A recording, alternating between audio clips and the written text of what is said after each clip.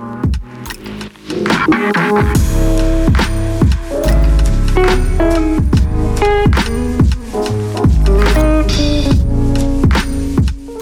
to the Thought Leader Podcast. I'm Dr. Kent.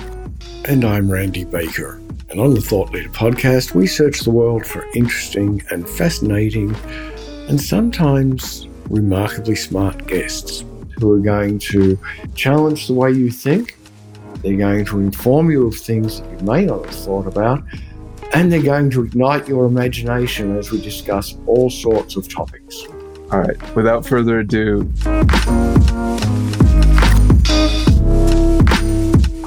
wonderful to chat with you, Isabella.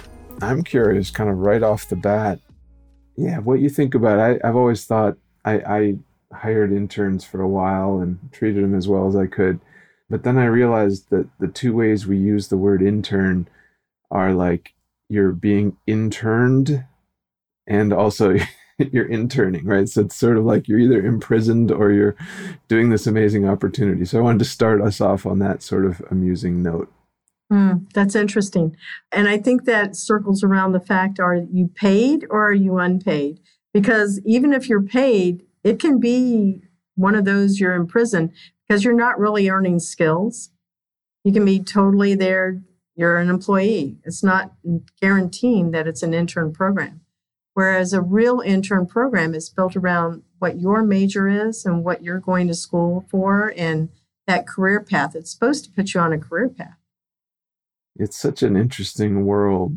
Most often where, we work with a lot of solopreneurs and small business, and we most often hear about interns when people say, "Oh, I'll just get a few interns and I'll get free labor," right? Oh, that angers me so much. And whereas I come out of the academic world where internships were really, really legitimate, and you anticipate that you have to have an outcome and an output from capstone work and all those things. But curious to hear about that. Why that sort of chaps your hide a little bit. Yeah, it does. Well, first off, I've been in education for 26 years. I was a public classroom teacher, moved over into higher ed. And when I moved into higher ed as an adjunct, I began also starting my own business. So I have one foot in business and one foot on the other side. And so if it is an unpaid internship, there's 7 criteria around the Department of Labor's requirements that are serious business, and you'll get in trouble as a business owner if you don't follow them. So I'm not a solopreneur. I'm actually an entrepreneur, and I wanted to make that intern experience positive for the employer and the student because, quite frankly, the word intern, I think everybody is an intern in life because how quickly does technology change? And my platform is built around finding the right candidate quickly. We have 3 ways that we actually, in the algorithm, to find the right candidate for the employer. We've automated the process to make it better for an employer and also for, obviously, the student. But we built learning courses around it to help employers do a better job with it because it's really the employer that's supposed to provide a real intern experience. If that's not happening, then what you've got is a volunteer, or if you're paying them, an employee that will sit down, hopefully, and happily put all of your leads into your CRM, and that is not an internship. So I'm always interested in the business model. So it sounds to me like your business model is you match potential interns with the right business. Well, what I'm matching is what I saw in the market. People would ask me, how are you so successful with interns? How do you get them to do what you're asking? And I said, well, I understand from an educational perspective what they need. I understand it from the fact that they're paying a school to take this course for school credit, so they should be getting real skills out of there. And my friend had said, can you scale it? And I said, let me think about that because I'm not scalable. So we created a platform. I say we, it was my idea. I'm a sole founder. But everything that has been built has been done by interns that have been with me on this journey. So from my website to my platform, Berkeley University, I've been working with their brilliant minds over there at Plex Tech Club, from my podcast, which is embraced by Cornell University and WVBR in New York, and also Valencia College. And then we also have a game that's about interns that turn into superheroes, which is what I think that students can do, is turn into superheroes for the company if they know how to channel that correctly. So we're in a paid pilot to actually be able to show that employers are the ones that need a better way of ensuring that it's a real intern program that they're putting in place. It's built around peer and reverse mentoring because everybody's an intern in life, honestly. I learn as much from the students that intern with me as they've learned from me. But now I'm replicating that model into the workplace so that employers can do a better job, whether it's an unpaid internship or paid. So our game is on Steam. If you guys are gaming people, let me know. I'll give you some game keys. You can go play it. It's a third-person tower defense. It's for fun. And I'll send you some T-shirts if you give me a review. Sounds interesting. I gotta love T-shirts. The gaming stuff is not so up my alley, but I find it fascinating.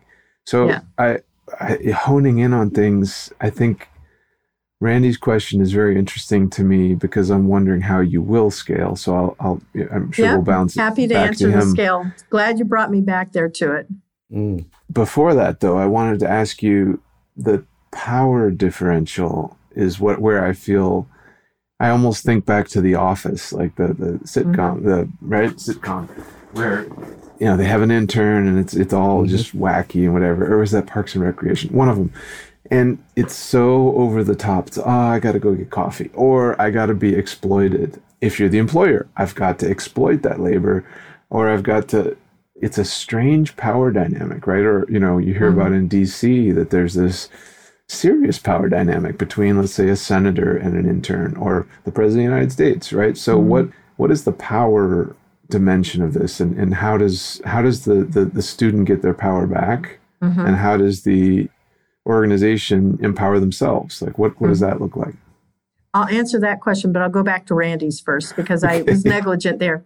So my business model is built around an annual membership for employers.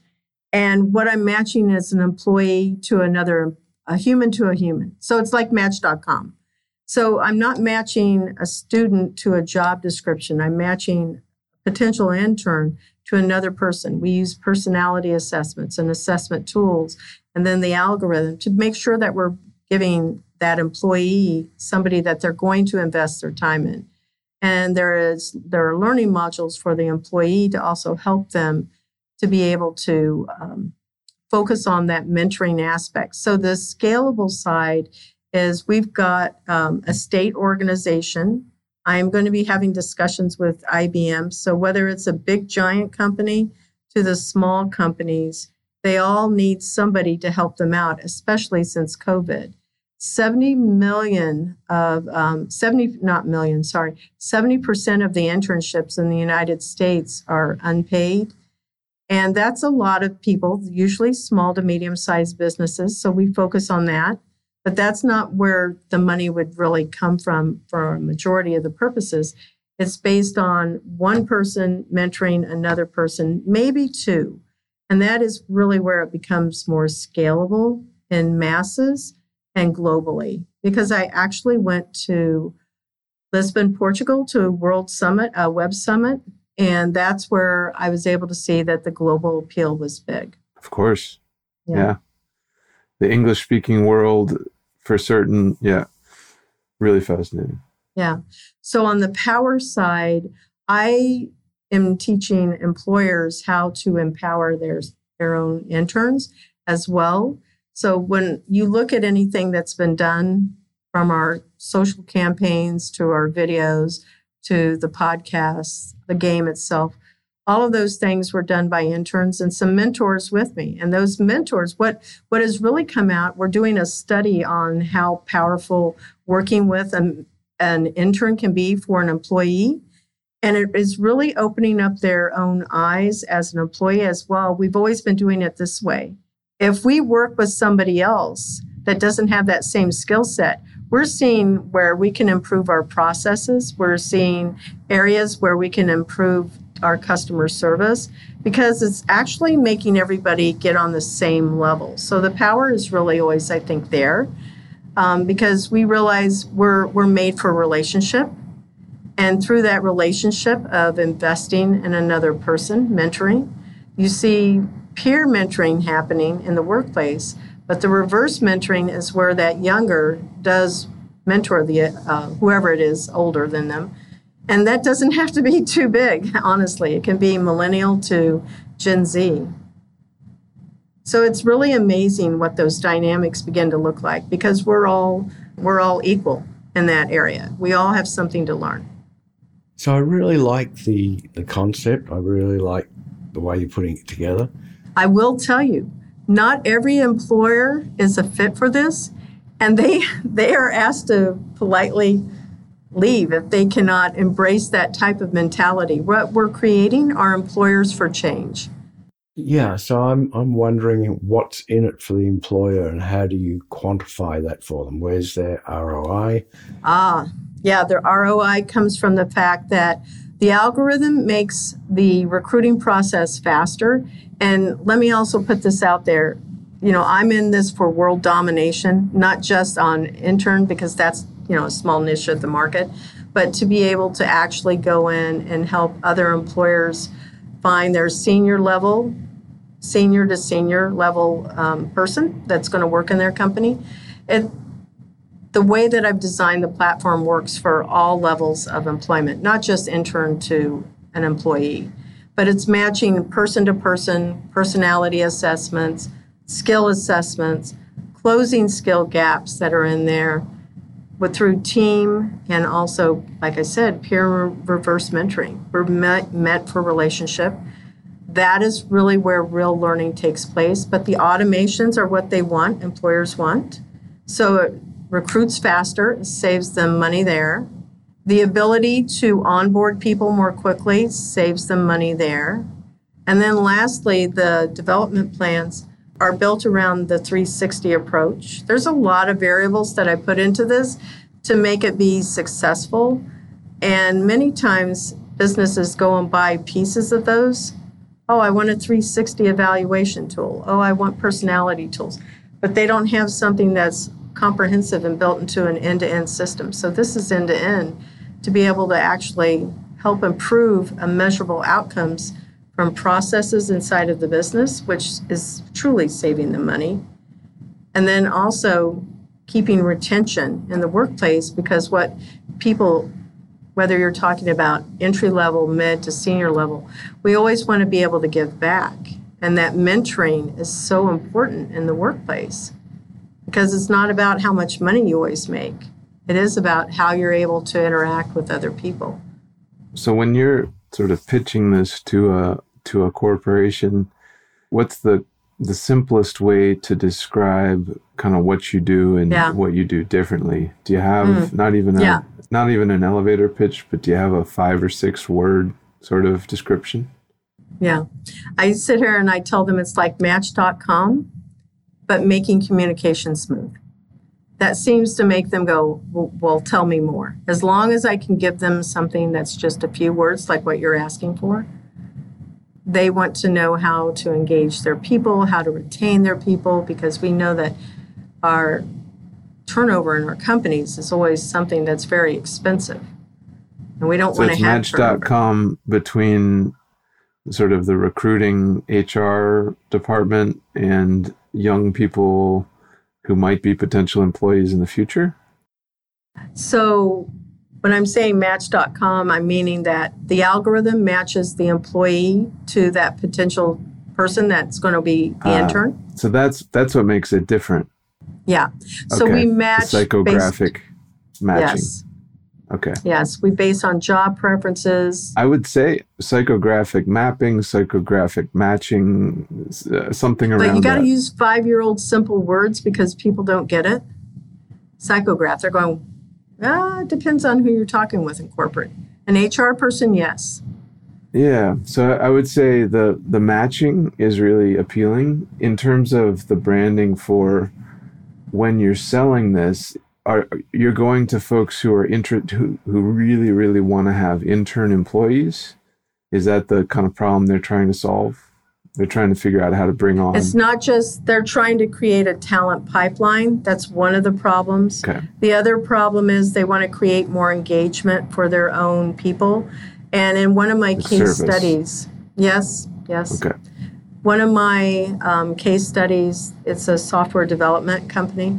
He said, well, I want 5 interns to work with, one with each one of my engineers, so we can actually do a better job of our coding.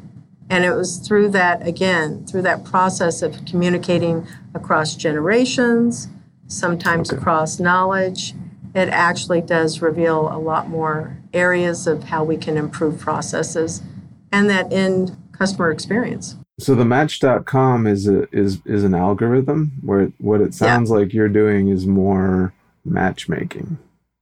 In the beginning, but through the process, the actual onboarding, the assessments, the onboarding, and the development plans, that's a part of what's in my platform. That's managing the relationship. Interesting. And making it as automated as possible. I like it. Yeah, I mean, I think so I'm on the marketing side of things, so it sounds a bit leaky to me. So I would say if you work on anything, I think tightening up the messaging, the pitch. It's more like the pitch. Yeah. I mean, what do you do for a living? Let me describe it to you. That's sort of how do you say that in a different way? How would you pitch it to a 16-year-old? How would you pitch it to the CEO if you had a chance to talk to him? So on the website, one of my friends, he's a product manager. He said it's intelligent intern management for employers. So they like that. It's nice, but it doesn't. So what you gave me here on the podcast is far more valuable than that. So I would caution against pretty words, because I think what you're offering is almost something that I'm not seeing in the marketplace. You said that there's a gap. If there's a gap in the marketplace, you got to work extra hard to find how to say it to people. Because it's not like I've hired interns. I didn't care if I had intelligent management of my interns. But what you're pitching, I would have been really interested in, which is that what I called psychographic matching. I find that fascinating. So anyway, all feedback is good feedback. So I have a couple of thoughts. I'd be wary of talking about 360 reviews. In the current climate, companies are moving away from that because you're right. They have discovered it doesn't work, and there's a whole lot of reasons for it not working. So I'd be wary of talking about that. Just take the 360 out. Talk about the review functions. I will. And just so you know, I don't use a 360 evaluation tool. It's really the employee that is evaluating the student, honestly. But it is a 360 approach to that peer and reverse mentoring. That's really where it's there. But I will make sure I don't use that. Thank you. Yeah, I mean, it's all right to use it, but use it cautiously. No, I know you're right. And the other thing I'm struggling with, and I'm not suggesting you're wrong, I'm suggesting from an employer's point of view, I'm struggling to care. I personally am struggling to care because either an intern fits or an intern doesn't. And I'm being really harsh here in my thinking, but they're disposable. And I wish that wasn't the case, but that is the reality. And they're short term. Yeah, they're going to be here for 6 weeks. I don't wish to invest any time or effort into the management of the intern. Are internships only 6 weeks where you are? Usually they're, 3 months, 12 weeks. But 3 months is it's the same problem. We should say that I think the devil's advocate position is valuable there, which is sort of getting into that C-suite mindset. Because we had an intern recently who was an extraordinary individual who still works for us a year later. So, and allows us to have a more diverse view of the world and face to the world, which is really neat in many ways. So If you were to sum up, Isabella, sum up kind of the work that you're doing and where you're headed and where you'd love to get some help from folks, what does that look like and where do they find you? So, gosh, what would I need help with? It would be, we're actually fundraising right now. So we are in fundraising mode. We're looking for investors that would potentially want to, HR is never sexy. Being part of what is a change of movement, that would be something that's there, investors. The second thing is corporate partners. So one of my advisors is helping me get some sizable prospects in front of me so that I can talk with them. That would be there. The third thing is just share and have people sign up. They can sign up for free on the website. Right now, students have free membership. Schools have free membership. Mm-hmm. We have packages we can send to them. So we don't charge schools. Students shouldn't have to pay for this. It's employers. So the more employers... That's a differentiator, too, because the other services out there I know of are getting subscriptions. Yeah, they sell to the schools, and I won't sell to a school. Schools already have enough on their budgets. So what they want is the data that comes out of it, and where are students finding internships? So they want that, and we're happy to share that. Just sharing the word, honestly. Where can folks find you? At internpursuit.tech.tech, and that's INTERNPURSUIT, because some people don't know how to always spell intern. They may speak multiple languages, so I'll spell it. We're on every social channel. We have the Intern Whisperer podcast. It's on 3 live radio stations, 16 podcasts. It is heard globally, and they can find us on our YouTube page and also on our Facebook page for videos.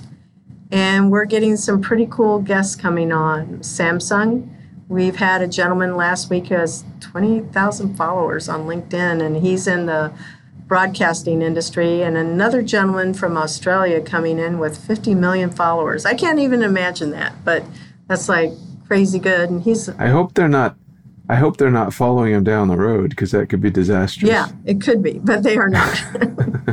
It's really interesting people, and we talk about the future of work. So we can share that with people. What are the jobs? What are the industries going to look like in 2030? How should we be prepared? We don't prepare for jobs now. We prepare for jobs tomorrow. Well, that's a really good spot to finish. We don't prepare for jobs now. We prepare for jobs tomorrow. Yeah. So thank you, Isabella. That was awesome. Love that. Great learning about Intern Pursuit. It's kind of sounds like a game. So, yeah, pretty cool name. Thank you very much. Maybe you guys could be a guest on my show sometime. Yeah. Sure, anytime. Yeah, send me your last names or connect with me on LinkedIn. We will do that. Perfect. Thank you. Thanks, Isabella. Bye-bye.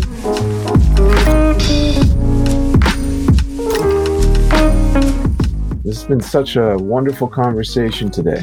It was surprising, it was intriguing, it was interesting, and this is just an example of the types of guests that we have on the Thought Leader podcast, and we would love you to subscribe so you get to hear the next issue.